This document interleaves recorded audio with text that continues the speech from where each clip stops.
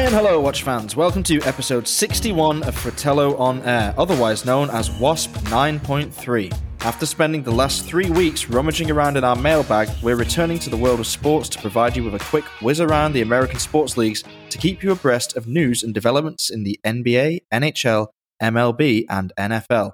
Let's welcome our very own travelling troubadour all the way from Hungary to the smooth booth, the housewives' favourite half, the fridge and freezer duo, Balázs. How you doing, buddy? Hey, Rob. Good to be here. Yeah, fridge is fine. How's freezer? Fridge is fine. Freezer is also fine. Yes, I am in a bit of a deep freeze today. I've gone all the way into the locker to get the extra energy I need to keep on working. Going to be some very current news flying around today. We're going to start off with Balázs in the NBA. How does that sound to you? Sounds good, man. All there's right. there's a lot happening in the NBA right now. First and foremost, we are very close to the playoffs and the play-ins, right? Right. If you look at the standings right now, you can see that on the West Coast, the play-in tournament will be between the Memphis Grizzlies and the San Antonio Spurs. And the odds are with Memphis, right?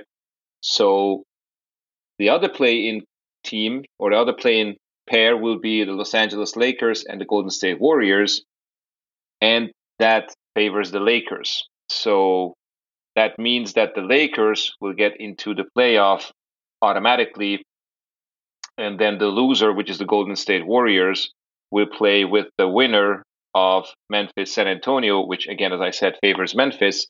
And then the winner of Memphis Golden State will get the 8th seed in the Western Conference. And then that would mean that we'll have the Utah Jazz playing against either Memphis or Golden State, the Clippers against Dallas, Denver against Portland, and then Phoenix against the LA Lakers. That's the West Coast. What do you think about that? I think there's a lot of tasty matchups there, and I think this new play-in system is absolutely brilliant. I love it. A lot of the leagues are messing around with their formats due to COVID-19 and the restrictions placed upon the teams and their ability to travel as such. And I think this is one of the most creative and engaging entries into the playoffs we've ever seen, because I always get a bit tired of these lower playoff seeds. I don't have much time for 7 or 8 seeds normally, and I certainly don't like in the NFL how they expanded the playoffs to 7 teams per conference. I really don't like it at all. I think that there should be fewer teams in the playoffs, not more, although revenues speak louder than sense or sporting purity perhaps. But between the 7 and 10 spot, we have some interesting teams, tasty teams, big names like the Lakers and the Warriors obviously account for the majority of the Spurs. And the Spurs, of course, yeah. I mean, there you go. That's a huge amount of the titles this century spread between those 3 teams. Yep. So that's interesting stuff. The Grizzlies are a compelling team. I would like to see them make it somehow. There's obviously only one way they can, and that's to win 2 games in a row. Just to recap on how this play-in system works, the 7 and 8 seeds, as it stands, go head-to-head. The winner goes straight into the 7 slot. The 9 and 10 seeds go head-to-head, and the winner of that plays the loser of the first game, and the winner of that game gets the 8 slot. So we could have a real jumble here. Could be any of them really making it through. The only scenario that doesn't wash is Memphis and San Antonio getting into the playoffs, but we could have any combination thereafter. What's interesting for me is when you look at these win-loss records of the teams, you've got the Lakers on 42 wins and 30 losses, riding a 5-game win streak at this point of the season. You got the Warriors on 39-33, having won 6 in a row to really give themselves a bit of breathing space between the Grizzlies, who've won 38 and lost 34. And then you go all the way down to the Spurs in the 10 spot. They have a losing record. They've got a .458 percentage, 33 wins and 39 losses, having lost 4. Now, talk about backing into the playoffs. They only ousted the Pelicans by 2 games, as it happens, who also had a terrible end to the season. So when it comes to form, you've got to fancy the 7 and 8, the Lakers and the Warriors, to make it in there one way or another, right? Mm-hmm. I mean, I hope that's going to be the outcome. The Lakers obviously will, well, not obviously, will probably dominate the Golden State Warriors this year. If everybody's healthy, if Schroeder's not healthy, or if he's back, LeBron's back, and Anthony Davis is back. And then between Golden State and whoever is going to be the winner of the 9th and 10th, so either Memphis or San Antonio, possibly Memphis, then I'd love to see Golden State coming in the 8th seed. This is not going to be Golden State year, of course, but I don't even think it's going to be the Lakers' season, to be honest. And that's only the Western Conference. We haven't even talked about the Eastern Conference.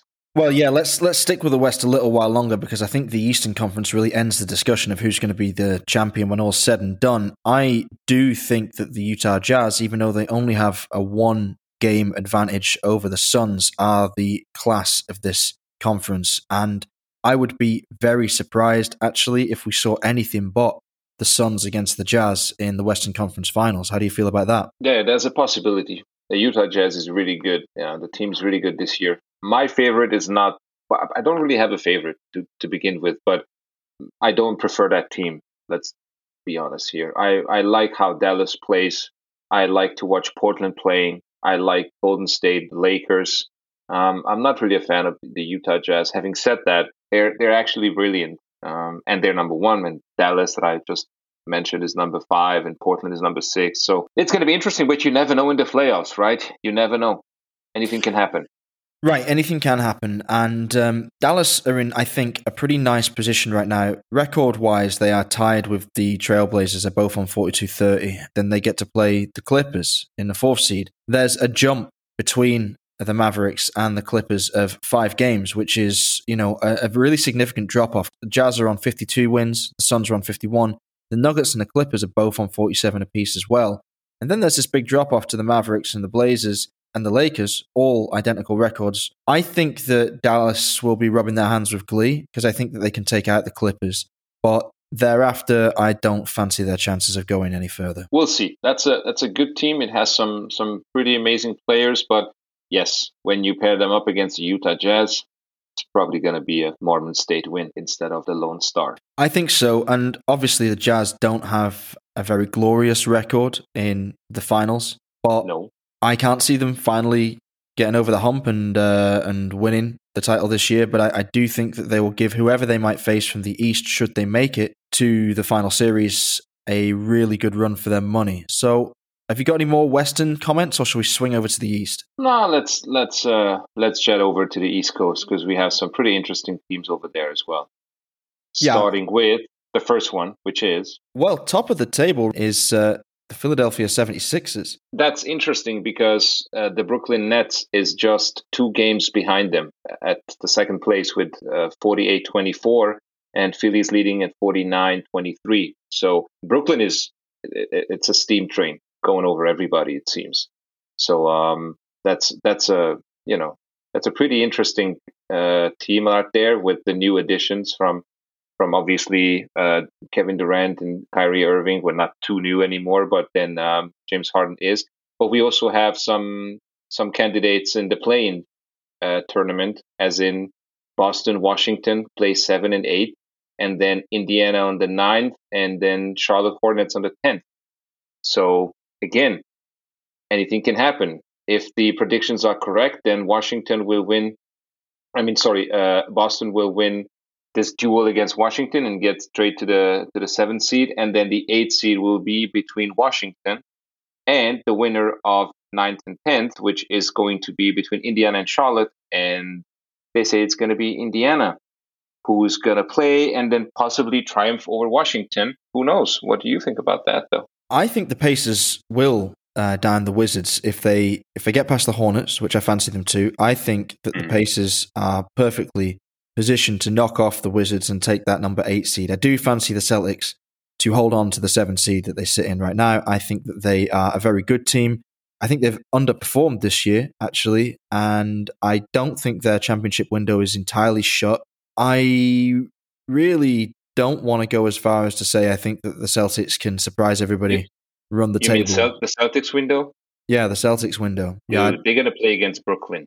That's over with. Yeah, I'm not saying that Celtics. I mean, as a team, as a unit, for the last few years, they have been knocking on the door. They've always been there or thereabouts. They haven't managed to make it all the way, but I don't think that team is dead in the water. I think they still have something to play for next season as well. But yeah, against the Nets, I mean, I won't bury this any further, the Nets are my pick to win it all, and I don't think that is exactly a hot take. I think that this team, when you look at that lineup, for goodness sake, if everyone's healthy and everyone's on the boards at the same time, it's an all-star team. I mean, I believe, and I don't know this for a fact, but just thinking about these players, I can't think of a starting five that has ever taken to the court together with that many all-star appearances behind them, that many accolades, individual and team. It's just unbelievable. I mean, let's not forget Blake Griffin is also on this team now, and he was a monster for his first few years with the Clippers and whatnot, and everybody thought he was the next great hope.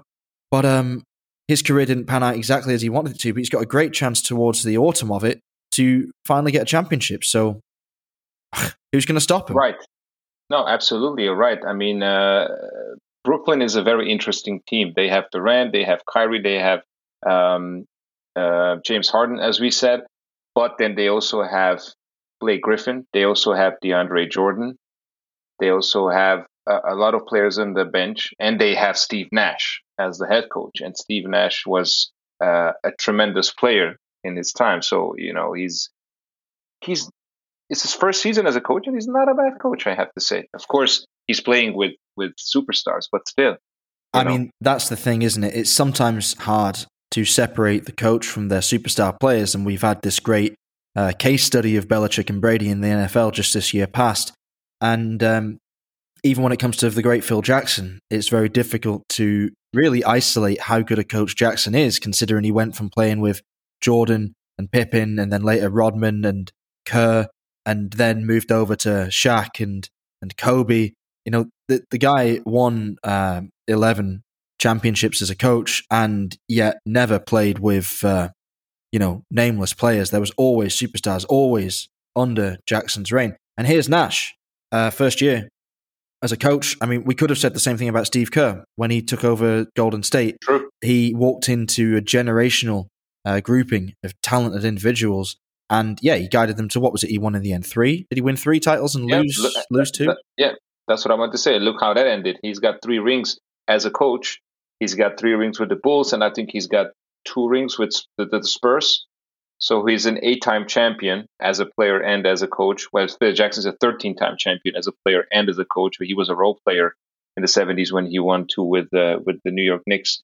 But it doesn't matter how many superstars you have if there's no chemistry within the team, as you know, and if the coach is not being able to control that team and those superstars, there's trouble. And here, other than the Blake Griffins and the James Hardens, you have Joe Harris, you have Spencer Dinwiddie, you have players that are, as I said, DeAndre Jordan, who are amazing role players. They come off the bench, they do what they have to do, and they shine pretty bright on the Brooklyn skyline over the Barclays Center. So, barring injury or exhaustion, you could split that Brooklyn Nets roster in 2, and you could have a Brooklyn 1 and a Brooklyn 2. You could give 2 superstars to each, and then 3 talented role players from the rest of the roster, and both those teams would make the playoffs.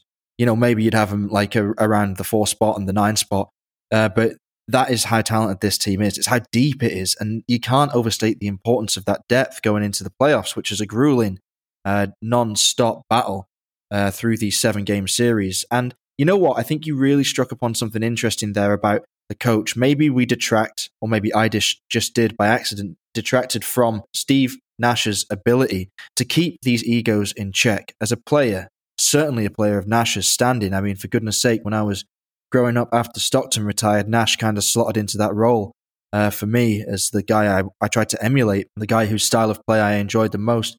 And he's been there. He's done pretty much everything. Unfortunately, he wasn't still on the Mavericks when Nowitzki got them over the line, was he? He didn't win a championship with Dallas. No.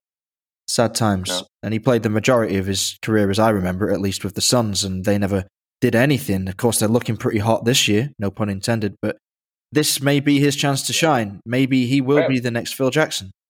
Yeah, he's not a champion. I mean, he's obviously an NBA All-Star. It's 7-8 times NBA All-Star. He's a MVP, NBA MVP in 2005, 4 or 5 or 6. So he was a great player, and he spent with the Phoenix, I think, a couple of years, and then Dallas, and then Phoenix again, and then the Lakers, obviously, and that's where he ended. But he was always at the wrong team at the wrong time. He just missed the Lakers, and he just missed the Mavericks as well, as a champion. So to become a champion. So we'll see. I want to run through something real quick with you. I'm just going to fire out what we project to be the matchups, and you give me the winner off the top of your head, okay? I'm going to put Indiana into that 8 slot. I'm going to get rid of the Wizards, okay? So I'm going to say to you, as it stands right now, if it looks like this when we enter the playoffs, will Philadelphia beat Indiana? Yes. Will Brooklyn beat Boston? Yes. Will Milwaukee beat Miami? Yes. Here's a tough one for you. Will the Knicks top the Hawks? Well, that's an interesting one, because the Knicks is on place 4 right now. 4. The Knicks, the laughing stock. Madness. Tough one, but I would love to see the Knicks triumphing over the Hawks. Yeah, so I would say yes. So you reckon that the seedings as they stand right now are going to hold, and we're going to end up with the final 4 of the East Conference being the top 4 seeds as it is. So that means that Philly then hosts the Knicks in the next series. An easy one for Philly? I think so, yeah. And then we think Brooklyn's going to take down Milwaukee, although I have to say that Bucks team is dangerous, sneaky dangerous. That's a tough one. That's a tough one. However, if everybody on the Nets plays as they should, then I would say maybe in a 6-game series they're going to beat them. Right. And they're going to move on. So I would say Philly and Brooklyn on the East. So that is, that's kind of as we imagined it probably to be in the West as well. I mean, we're not picking any upsets here right now. We've gone entirely with seeding all the way through that, but it does seem so likely watching these teams play, knowing their matchups against one another. I can't look past that. But at the very last, in the Eastern Conference Finals, I'm definitely taking the Nets over the 76ers, whichever way round it goes. Again, if everybody is healthy and there mentally, physically, all the big players and the role players and Steve Nash, then I see Brooklyn celebrating in a few months' time with the Eastern Conference champions t-shirt and hat on. And you reckon they're going to take down, I don't know, are we saying the Jazz from the West? I know you have a sneaky love for the Nuggets, right? I don't think so. I don't know. I don't see Brooklyn right now being the champion. But that's to be discussed. I mean, once we get there, we see how they end up, Right now, I mean, how they end up on the East Coast against all these other teams. I would say they have a fair chance, but Utah is strong. The West Coast is always strong. I think that the real class of the league this year is in the East. I really do feel that. I think the tide has turned, and I could see the top 3 in the East right now. I could see any of them beating any team in the West in the finals. That's my feeling. Yeah, I'm not sure. But the East seems to be stronger. Yes, but the Clippers is not a bad team. Remember who is in the Clippers? Kawhi Leonard, and remember what he did in Toronto, which wasn't a good team back then. It was a sleeper team over the Warriors, right? Yeah, sure. So anything can happen. Anything can happen. But that Warriors team was a shadow of the dominant Warriors teams that faced off against the Cavs yearly. But who knows what happens to Brooklyn by the time they finish Boston, and then they finish Milwaukee, and then they get into the conference finals, and they kill Philadelphia. People might be tired. There might be some injuries. There might be some internal, chemistry issues within the team. Who knows? You never know. I think it's too early to tell. All right, okay. It's too early to tell, but we're here to speculate. That's what we do. So if I give you €1,000 and I say you have to put this on one team to walk away this season as champions, no backsies, who'd you put your €1,000 on? Probably Brooklyn. Okay. Well, all the money's going to New York then. So, yeah, I mean, look, it's fair enough to sort of question, can they hold it together? Can they stay healthy? That is a big concern. Can those egos be managed as they get deeper into the playoffs? Sure, I'm with you. But anyone betting against the Nets right now with the firepower they've got when they're firing on all cylinders and they've got everybody on the boards. It's madness, man. It's total madness. The team's a super team. It looks like the starting all-star team for the East. It looks like the starting all-star team for the goddamn NBA. So, alrighty. So I believe you have a little bit more watch-centric news for us from the NBA. What happened this week that was worth talking about? Well, it's not only about the NBA, of course, but the Hall of Fame 2020, not 2021, 2020 inauguration happened. And I just thought we should mention the 9 honorees that were inducted into the Hall of Fame. Obviously, this is not only NBA, this is also college basketball as well as WNBA and FIBA. So I just want to go through the names quickly. 15-time NBA All-Star, 3-time NBA Finals MVP, and 5-time champion. Who that? That would be Kobe Bryant. That's Tim Duncan. Oh. Because Kobe Bryant is an 18-time All-Star, only 2-time NBA Finals MVP, but indeed a 5-time NBA champion. Hey, Tim Duncan got 3 MVP Finals awards? Yeah, he's got more MVP Finals awards than Kobe. Well, yeah, he got me there, mate. Yeah, that's amazing. What a stat line. Good grief. Yep. Tim Duncan was bad in one thing, and that's marketing. It wasn't bad. He just didn't care too much about that stuff. But yes, Tim Duncan is one of the honorees for this last year, 2020. Kobe Bryant, the late great Kobe Bryant, is another one.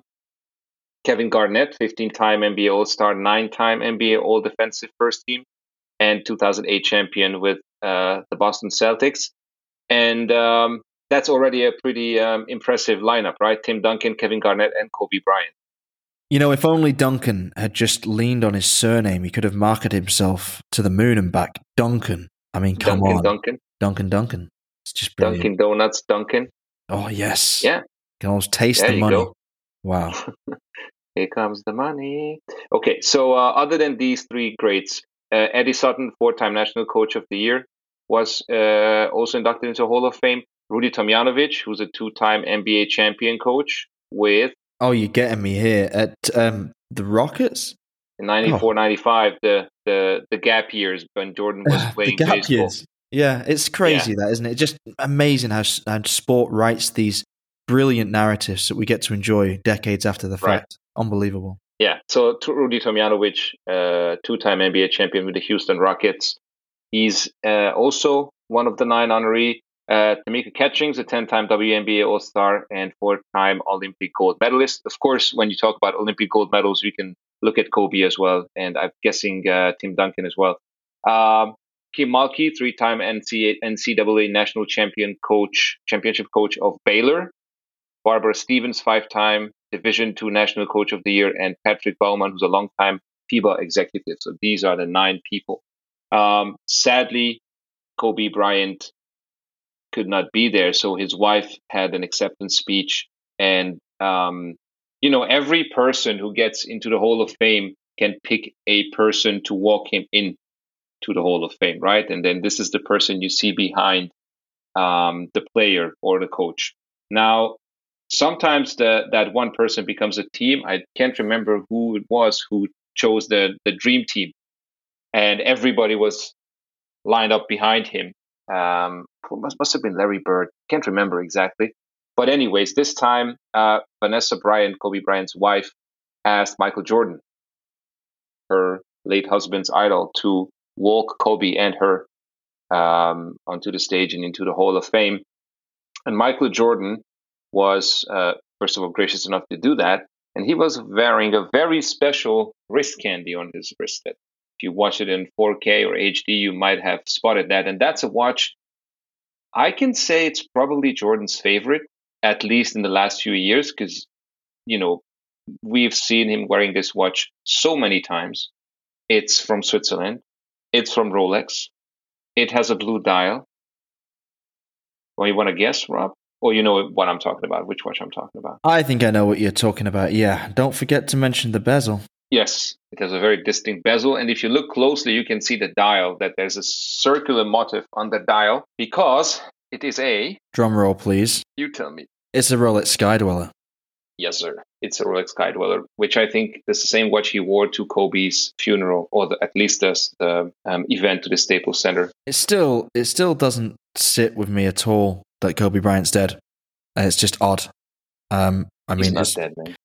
I know his memory will certainly live on, and it's a horrible thing to suddenly reevaluate a young sports star's career through that prism. But I don't know, it hammered home, didn't it? Just so soon after he retired, like the greatness of his play on the court. And obviously, he was a nailed-on Hall of Famer. We've known that for the last 10 years. And a fitting tribute to be walked into the hall by the greatest player of all time himself and his wife, who I thought gave a very composed and beautiful speech. That must have been super difficult for her, especially given the loss not just of Kobe, but of their daughter as well. Really sad. So, a fitting end to a fantastic career and life well lived. And what a class alongside him. That's 9 absolute superstars right there. I mean, you don't get much better than that. Right, and soon I don't know if it's probably this fall they're gonna have the 2021 celebration as well, the Hall of Fame in presentation of the we already know who the 2021 inductees are. Paul Pierce, Chris Bosh, Chris Webber, those are the headline names for the 2021 Hall of Fame class, as they call them. But let's not talk about this because it won't happen until probably later this year. We can definitely come back to that in another episode, a special episode if we want, for the Hall of Fame 2021 induction. So let's move on from basketball. You're all done, right? I'm done, son. Next up on the list is... baseball. Yes, baseball, of course. I'm not going to spend too long talking about the baseball season right now because we're right in the thick of it. There's a long way yet to go until we get to the end of the regular season. Regrettably, that lovely shortened season that we had in 2020 has been usurped once more by the full 162-game slate that we're going to be having throughout 2021. So all back to business, as they say. I think that after the season's done, the fatigue caused by covering that number of games after a lighter year last year might raise the serious conversation of whether they should shorten the season permanently. Right now, we have around 45, 50 games played for most teams, and this stuff is sort of pulling into shape. We're seeing some teams with surprising bursts out of the gate, particularly the Chicago White Sox, who are currently sitting on a 26-16 record, which is, amazing. It's a .619 winning percentage. Right now, that is second only to the San Francisco Giants, who have a 27-16 win-loss record. So just by virtue of them having played one game more, they've got their nose in front. It's bizarre to me for that. And the weirdest thing about it are the teams that keep losing. Every time I watch them play, they demolish a powerhouse. So I've been watching the Minnesota Twins a few times this season. I don't know why. They've just fallen into my lap, games that were being aired live while I could watch a game. And they have a 14-27 record. And yet they look, when they're firing on all cylinders, absolutely smashing. So there's obviously a lot yet to come this season in baseball. Some of these teams dwelling in the bottom of their divisions will turn it around, and there's plenty of time to make some serious hay in the mid portion and the back end of the season and actually get a playoff spot. But I think it's going to be tough for anybody to bet against the old favorites like the Dodgers. They're doing all right. They've got a .581 percentage at the moment, 25-18, sitting third in the NL West below Slam Diego and the Giants, as mentioned. I think all three of those teams are going to make it into the playoffs, and I think they're all pretty dangerous once they get going. Have you been following the baseball at all? A teeny tiny bit, I have to say. Not too much, but from time to time I look at the stats, I look at the news and stuff like that. Yeah. So my team, the Washington Nationals, they are sitting at the bottom of the NL East with a 17-22.436 record, but they're only 4 games out of first. The top place is 2017. That's the Mets. The way that these baseball stats work is like you have a column called games behind. It means how far you are behind the leader, how many games you need to win to overtake them. So 2017 is the record for the Mets and the Nationals. 17-22. If they win 4 games, they get up there right alongside the Mets. That's a really tight division. We got .541 for the Mets, .512 for Philly, .465 for Atlanta, .452 for Miami, and .436 for the Nationals. Anything can happen there, but I do not fancy the Nationals' chances of really getting out of that division. I think they're a pretty weak side. I do, however, fancy your team, the Padres from San Diego, who are sitting on a healthy .614 at the moment, to go all the way. I'm calling it right now. We've got another, 120 games of the season or so to go. And I'm saying the Padres are going to win the World Series. Oh, that's a bold statement. That's what you come here for. That's what we offer on Wasp. Bold statements and rampant idiocy. We have it all in spades. True. Could be. I mean, if they do win the World Series, and I'm coming back next year because I miss the city. But actually, just talking about baseball, I have some baseball news for you. Awesome. A-Rod and J-Lo is no mo. No. Yes. So she's back on the market, Rob, if you ever want to. Well, maybe you don't, but I really do. I know your love life is complicated, so you don't want to start. How dare you? My love life is not complicated. It's very straightforward. It's incredibly black and white. My girlfriend listens to this show, so let me just establish this. Balazs has made that up. It's pure fiction. As far as I'm aware, at least, my love life is not complicated. Let me rephrase this. If you go after J-Lo, your love life will become complicated.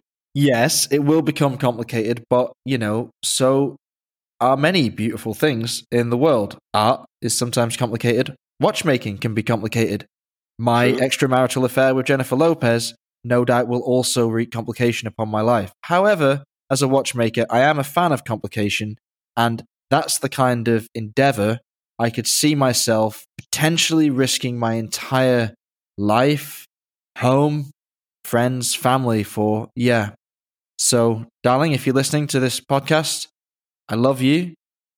I'll be home at a regular time this evening. But if I suddenly disappear, it's because of J-Lo.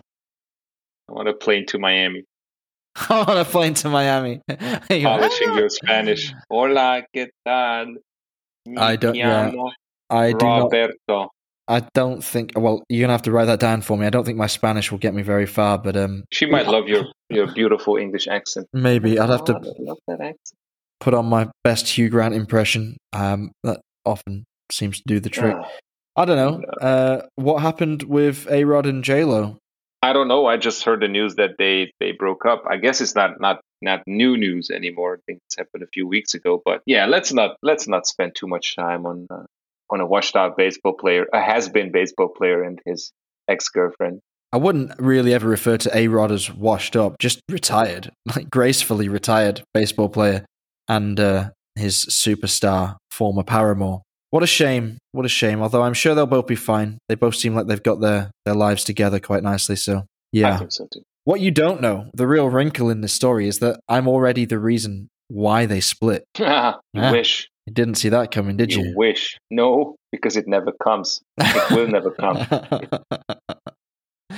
How dare you? How little faith you have in me. Of all the things I've achieved in my life, why do you think that I can't? No. You don't see my point. She's not good enough for you. Oh, well, yeah. I mean, I could have told you that, but I'm a charitable soul. What can I say? I feel like, after A-Rod's permatanned brilliance and his completely purchased smile, she could do with a bit of old British dentistry, a bit of charm in her life, None of my teeth look like they know each other. It's amazing. Oh, God. It's like a dysfunctional family in my mouth. Anyway, yeah, I need to quit my pursuit of Jennifer Lopez, and even discussing it on air, because it's not going to end well, is it? Really, for me? Probably not. My girlfriend's got an amazing reach, She's got a mean hook on her as well, so...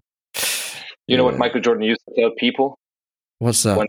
When they were defending on him and they would try to block the ball, he would say, "You reach, I teach," and then he would do a fade away. Are you suggesting that I try and pull that one out on my girlfriend when she finds out about J-Lo? I'm not. Listen, I've never met her, and I still plan on doing it at some point in my life. So I don't plan on anything. I'm not. I mean, I don't suggest anything. Okay. I'm a nice guy. You're a nice guy, but like you're also encouraging some pretty nefarious behavior on my part, and I'm quite impressionable. I'm not. Peer pressure. No, I'm not. I'm going to blame it on you. Entirely your fault. Okay. Anyway, so I've made my baseball prediction for the season. It's going to be Slam Diego for the win. I don't know who they're going to take down in the World Series. I don't fancy the White Sox keeping the pressure on here, so I'm going to say the Rays have a good chance of making it back to the big game. I quite like the look of Boston. I certainly haven't ruled out the Yankees. And, I'd love to say Oakland, but Oakland has a special talent for messing up good seasons, so I'll leave them out of the equation right now. You got any feelings for the American League? Who you think is going to come out on top there? No clue. But I'm happy with the Padres winning the World Series, so I don't care who they go against. Since we were just talking about A-Rod, let's just say the Yankees actually let's say the Yankees claw their way up. They're in fourth at the AL East right now, but they've got a healthy winning record, and they're 1.5 games behind Boston. That one right now is a toss-up. So goodbye baseball. We can't wait to be back in the Stadia of America. Balazs, tell us about the National Hockey League. National Hockey League. So Dave should be here with us because the news that I have concerns Dave's team, right? The Edmonton Oilers. And, one specific players from the Edmonton Oilers, and I think we both know who that player is. Connor McDavid. Connor McDavid, 24-year-old sensation. So Connor McDavid just reached 100 points in 53 games, which is super fast, right? It's nuts. It's absolutely nuts. It's super fast. The last time this happened, it was done by a guy called Mario Lemieux. I don't know if you ever heard of him. He was like a mediocre, good hockey player. No, and then there was another guy. Yeah, it was average. Yeah, he was like a bench warmer. And there was another guy called Jaromir Jagr. Also, never heard of him. These two guys, none of them are really good actually, or were really good. Now, luckily, they retired, right? Losers. They just took up some space in the roster anyways. Awful. And that happened 20 plus years ago. Okay, so it has not happened since those two amazing players, although I don't like Jaromir Jagr, but still, credits where credits due, as they say. So that was the last time it happened.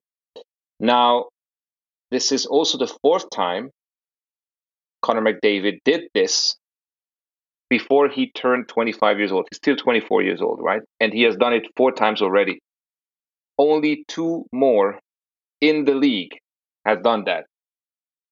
And one of them is Sidney Crosby, and the other one is Ovechkin. Wow, so what company. He's in pretty good company. Before the age of 25, he has reached 100 points in 53 games 4 times already. I mean, this is crazy. Crazy stuff. I mean, right now, Sid is 33, and he's playing really well. Those Penguins are looking pretty feisty, I have to say. They stumbled out of the gate this year, and we had them in our first NHL-themed podcast. We had them falling out of the playoffs. We had them missing the playoffs in the 5th spot because we thought the Flyers were going to continue their amazing early season form and possibly be a Stanley Cup contender. Well, the Penguins made us look like fools by absolutely storming through their division and ending up, the number 1 seed, which is crazy, absolutely crazy, in Mass Mutual East. That's stupid. Mm-hmm. Now, what do we call it? What do we call it now? I don't remember what we call it. The Stanley Cup division, was it? Was it that one? The one with Detroit Red Wings as a Stanley Cup division, yeah. I can't remember. Wow, weren't the Red Wings quiet this year? They were so quiet. The Discover Central, that's the Stanley Cup division. Right. So Crosby's 33 and Ovechkin is 35. So he's old, man. He's getting towards the end of his career, I'm guessing, soon. Surely he is, yeah, but he still has these patches of brilliance within the season. He's not on every week. And I think that there's a real chance that Ovechkin will play on until he gets, probably scoring record. I feel like that's on the cards, right? But for sure. What is not on the cards for Connor McDavid at this point in his career? So he's 9 years younger than Sid. What can he do? What can't he do?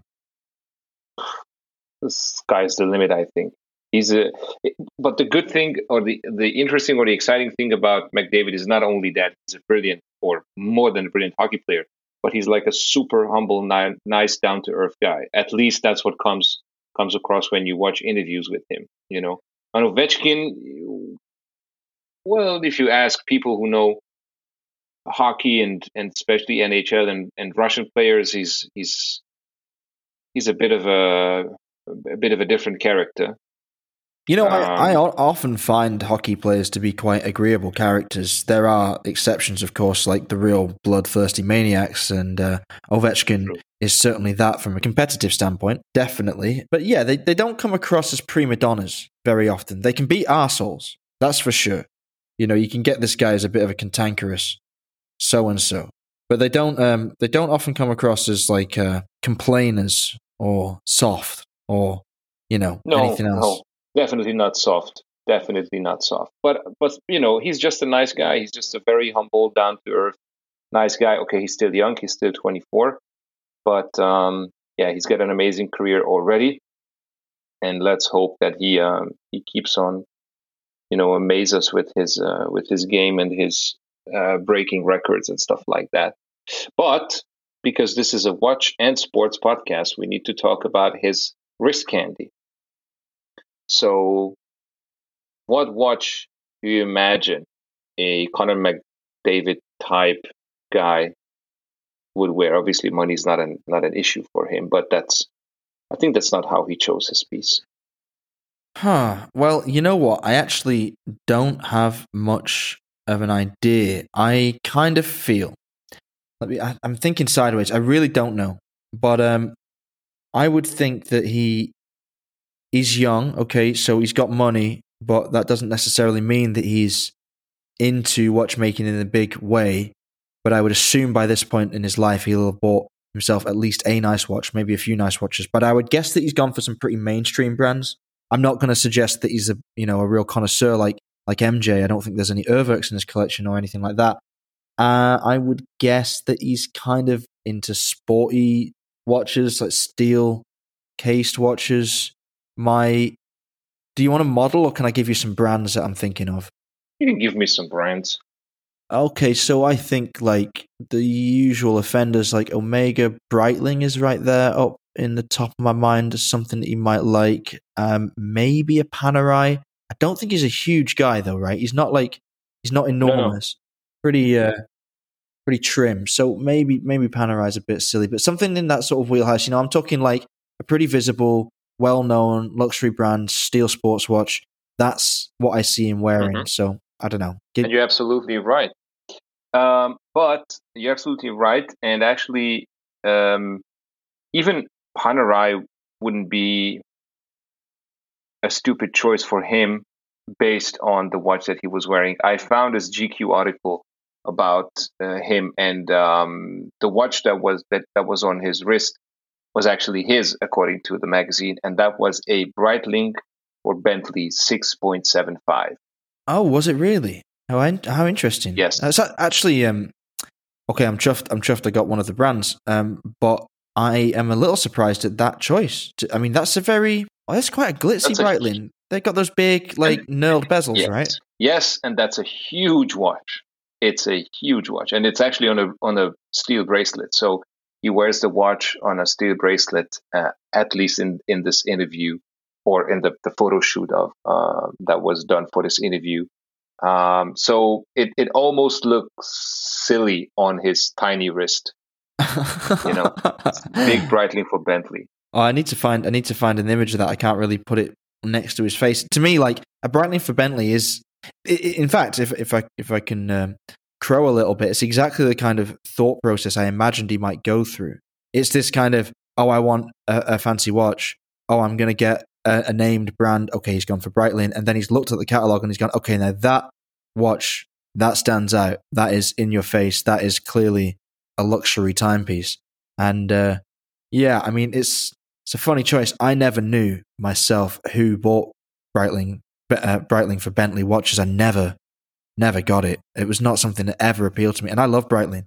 I was wearing my Aerospace yesterday. That to me is like a solid Breitling choice. A Chronomat Hey, how about that new Red Arrow special edition that we reviewed on Fratello? How about that? That is a nice watch.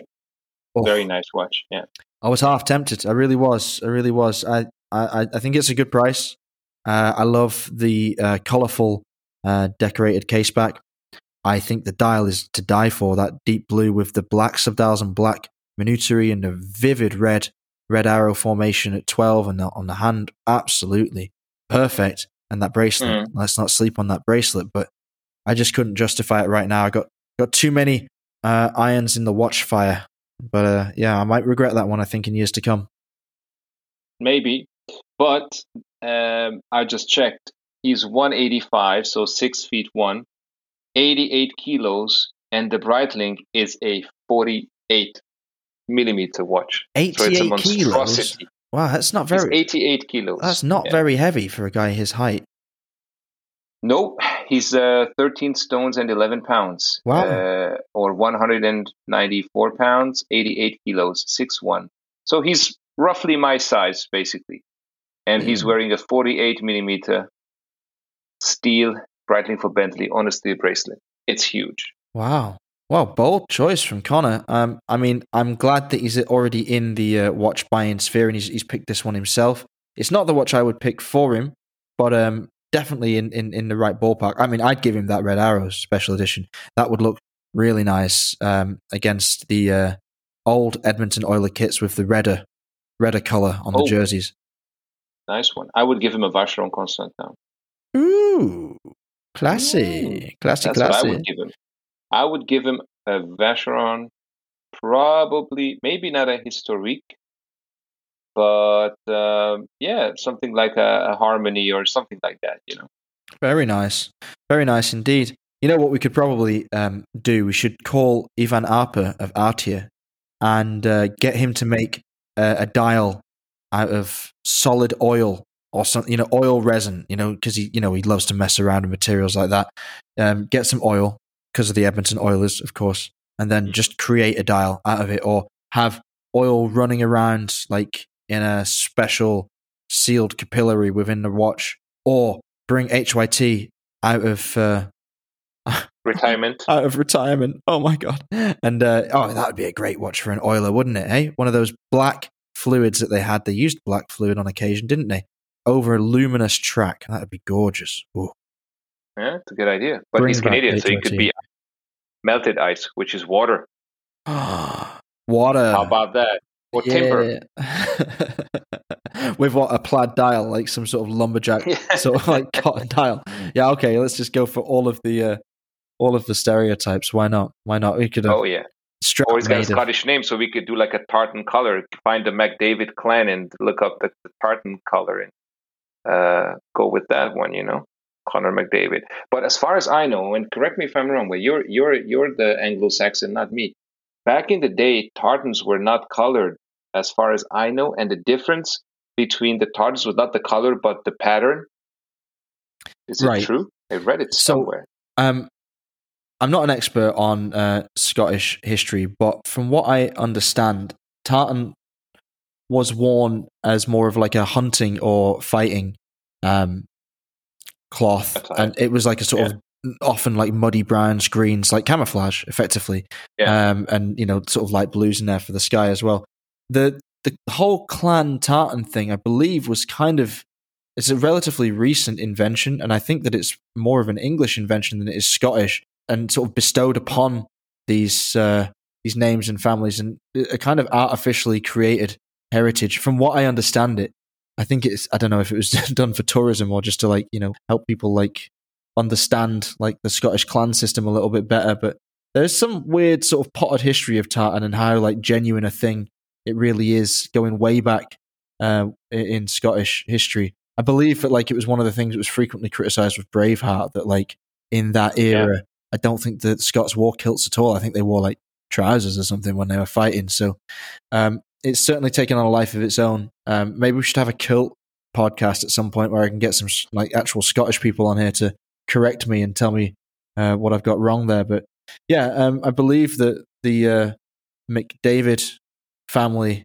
I always thought McDavid was Irish, but I don't know. I'm sure they do have a tartan of some description, certainly in their locker somewhere. Could be Irish. I think I read it somewhere that is Scottish, but in any case, it's some Celtic origin. Yeah, of course. And I mean, the name Connor as well just feeds into that as well. I mean, that's an Irish one. So, yeah, we can do some more digging into his background. Maybe we can get him on the podcast at some point to talk about his favourite tartans and what he thinks about tartan, the history of tartan. That'll be fascinating. For sure. But before that, let's jump on the National Football League. Your favorite. Yeah, my favourite back in my court. Okay, well, it's been a busy couple of weeks in football universe since we last spoke to you, dear listeners. We have, of course, got the 2021 draft in the books now. So the NFL draft took place late April, and we now know who will be playing where for the next season at least. Number one pick overall was Trevor Lawrence, a quarterback out of Clemson. He has gone to the Jacksonville Jaguars. This was a nailed-on pick for months. It was absolute no-brainer. Lawrence is the most polished and pro-ready quarterback to come out of college since Andrew Luck, the former Indianapolis Colts quarterback. He has been compared to Peyton Manning as well, the Colts quarterback before Andrew Luck. It looks, for all the world, like he is walking into a system that will play to his strengths. Jacksonville also has a new coach, college football specialist Urban Meyer, who will probably try and bring a similar kind of offense that Lawrence enjoyed in Clemson to the pro game. And yeah, this guy looks great. He's got a great action, quick release, incredible intelligence. His football IQ is through the roof. You can see that when he steps on the field, the way he conducts his teammates, even in the minicamp practices I've been watching in the last week or so. He looks very poised. Nothing looks too much for him. I hesitate to predict great things for him out of the gate because he's still playing for the Jaguars, and they've been a bit of a train wreck of an organization for the last, eternity since they were founded. They've had a couple of appearances in the AFC Championship game when they've gone on some crazy runs and looked decent for short stretches, but they've never put it all together. They've never won a Lombardi. They've never even played in a Super Bowl. Could this be the year? I think that might be a bit too much to expect from them, but they've made some really strong off-season moves. They also drafted Travis Etienne, running back, in the first round towards the back end of it. I can't remember the pick. It was like 24 or something around there. No, not 24, 25, I think it was. And he has been working out in the minicamps as wide receiver. He looks like he'll be a reliable target for Lawrence, and I think they kept a lot of the key pieces from their team last year. So who knows? That division is probably up for grabs this year. I feel like the Titans have treaded water the last couple of years and won it, basically because nobody else decided to take it from them. The Colts have moved on from Phillip Rivers and have brought in Carson Wentz from the Philadelphia Eagles, the former number 2 pick from the Eagles, who of course played a huge part in leading them to the Super Bowl that was ultimately won by his backup, Nick Foles, when he went down with an injury. Wentz is now a reclamation project. He looked completely terrified last year, completely clueless, didn't know what he was doing a lot of the time. Frank Reich, his former offensive coordinator at the Eagles, is now the head coach in Indianapolis, so he might be able to get something out of Wentz, but whether that materializes this year or not, I don't know. If it does, then the Colts have a real chance of being a Super Bowl contender right off the bat. They were a very good team last year and pushed the Buffalo Bills all the way in their playoff contest. Beyond that, the Houston Texans are in absolute turmoil. Deshaun Watson is now facing criminal charges for sexual misconduct accusations that have been made against him by multiple massage therapists. You know, the question now with Deshaun Watson, who, for anyone that doesn't know, was one of the most electrifying talents in the NFL. He was absolutely one of the brightest young things in professional football. He was hoping to force a trade from the Texans this year and go to a ready-made contender. He really is a difference maker. He's someone that could put a team that has pieces in place for a championship run right over the top and take them to the promised land. However, the question now is not whether he'll get back on the field this year. It's a question, really, of whether he will be a free man in the next few months. It's a shocking turn of events nobody saw coming, and obviously we have to respect the process. We have to respect the alleged victims in this situation while it is ongoing. For the first few weeks, while these allegations started to surface, mostly anonymously, at that point, people were talking as if it would all blow over very quickly and Watson would be traded or be back with the Texans next year. Now it's looking like it's going to take a long time to be resolved, and like I say, these are criminal proceedings now. This isn't a civil case anymore. So this is really serious business. This goes way beyond football. It's impossible for that to not have a knock-on effect of the mentality of the Houston Texans. They have a new coach who doesn't seem to have walked into the building surrounded by a great deal of confidence. This could be a horrible period for them. I don't anticipate good things. I anticipate them picking first in the draft next year, if I'm totally honest. And that does pave the way for the Jaguars to maybe sweep up the dregs and make a run at the playoffs. There is, like I say, that 7th spot available now. It's not impossible that they could be there. So spent a little bit longer on that draft pick in that division. Let's just skip down to, we'll do the next few picks just to run around, see where we're at. Zach Wilson went number 2 to the Jets. This was also a lock pick. Nobody had any doubt that Wilson was the Jets guy. They came out and said it very early on. He's from BYU. He is, by all intents and purposes, a very promising young prospect. Very fresh-faced. Looks like the youngest quarterback you've ever seen suit up for a professional franchise. But the hope is that he can get good coaching around him. He has Robert Saleh installed as head coach. Adam Gase has now left the Meadowlands and looks maybe never to return to a head coaching position after a shocking stint with the Jets. That was really awful. Really ruined Sam Darnold's chance of having success there. He's been traded to the Carolina Panthers, who went ahead with the 8th pick and took J.C. Horn, the top-rated cornerback in the draft, out of South Carolina. So they're obviously all in on Darnold and believe that he can be a functional starter in the league. Talking of quarterbacks, number 3, the pick was Trey Lance out of North Dakota State. I like Lance a lot. I think he has a lot of talent. He has very few games under his belt as a college starter.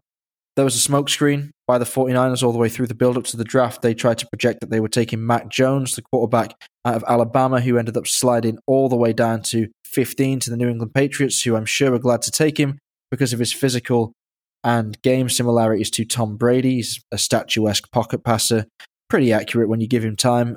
I don't think he is anywhere near as electrifying as the guy that went, in the end, number 11, Justin Fields, to the Chicago Bears out of Ohio State.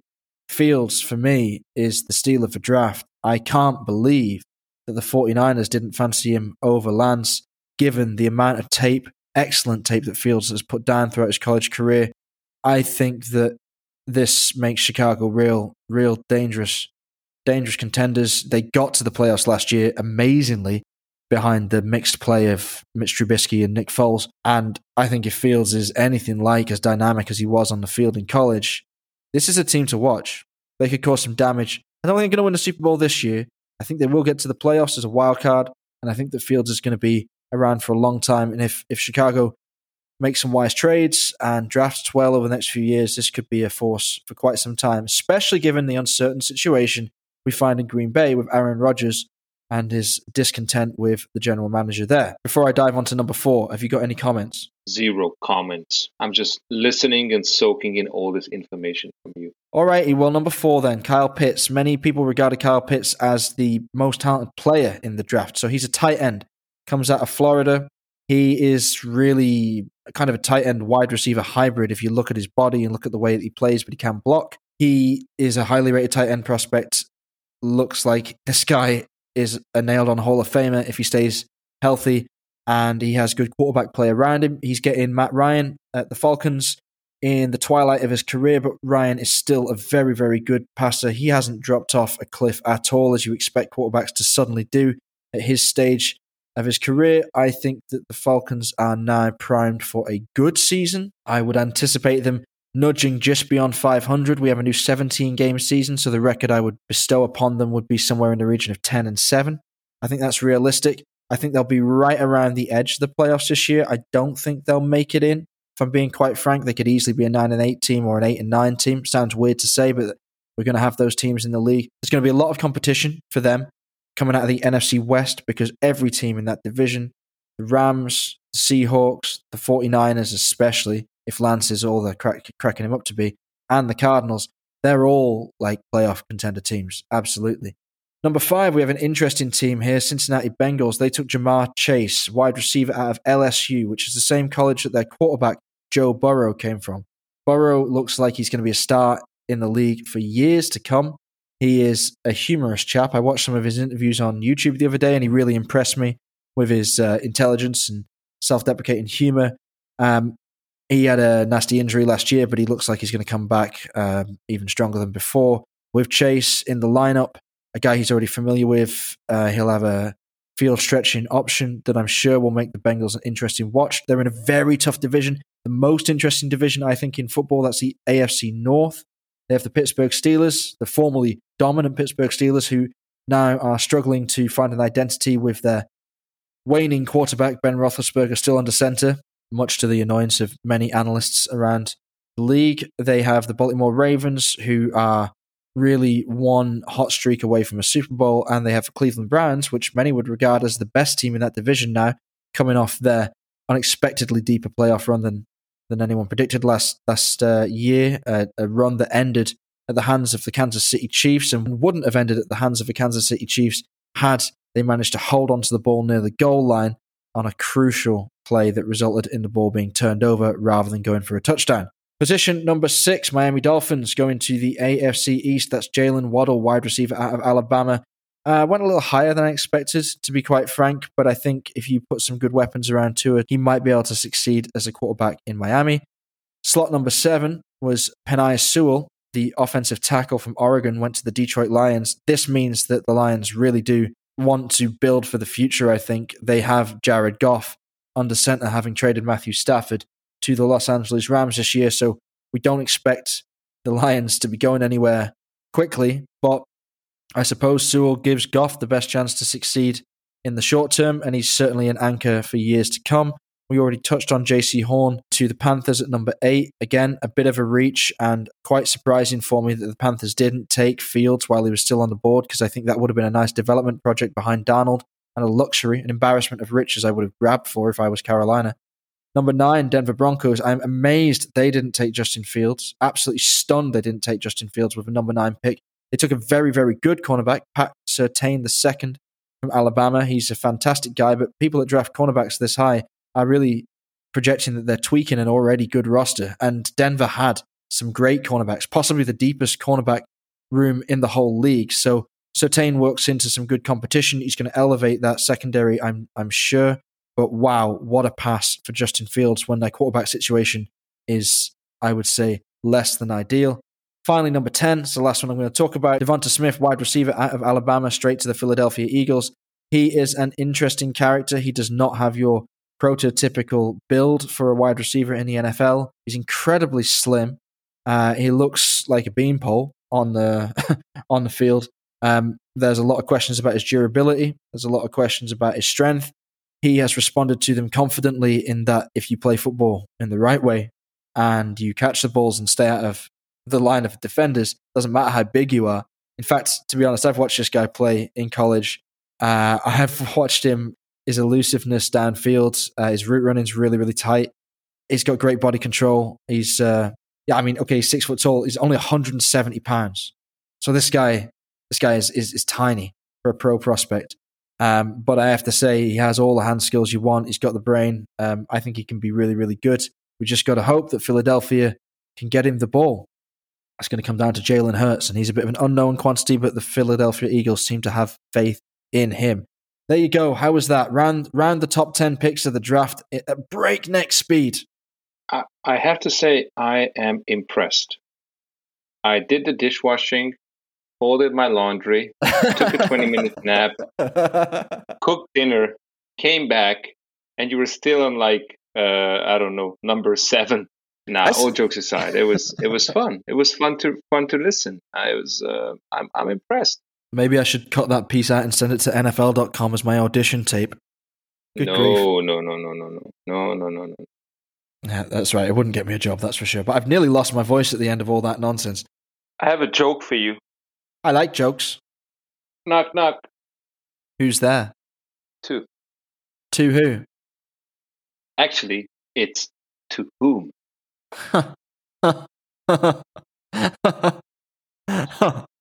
It's a joke you like, because you always give us these amazing tips on how to improve our language skills. So there you go.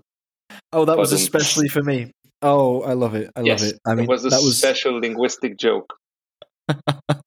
Oh, man. Well, that makes being the managing editor of Fratello worthwhile. All that hard work just so you come up with jokes for me, especially. I didn't come up with it. I read it somewhere. No, it's not my joke. I don't take credit for that. So we're going to wrap up the show now. We are going to be back next week, that's for sure. I think we'll probably dip into the mailbag while you're still on the road. Will you still be in Hungary next week, Balázs? No, I'm coming back to Germany on Sunday. So next Friday, you'll be at my place and we'll record a live video. Probably not. Probably not next Sunday, but I'm waiting for my second vaccine, and as soon as I've got that, I will be moving around like a maniac, and I can't wait to record that live show. I really can't. But in the meantime, we have plenty of questions lined up from our listeners. We'd love for you to get in touch and to ask us your questions about sports, about watches, about the game of life, and anything else that pops into your mind. We've got some repeat questions from our previous listeners who we featured on the show, so I'm looking forward to reading those out next time we're together in the Smooth Booth. Until then, everybody, stay safe and keep on ticking.